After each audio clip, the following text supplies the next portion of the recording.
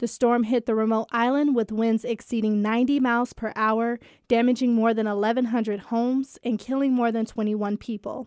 Regional Disaster Officer of the Michigan region, Ian Dyer, says the volunteers are running 9 emergency shelters on the island. So they're working in tandem with the Saipan government and Saipan volunteers to ensure that people have a place to stay, because it is so new that damage assessment is still going on and that everybody's getting a meal, at least 3 meals a day.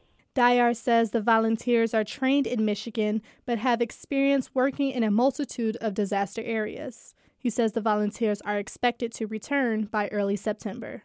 I'm Brianna Tinsley, WDET News.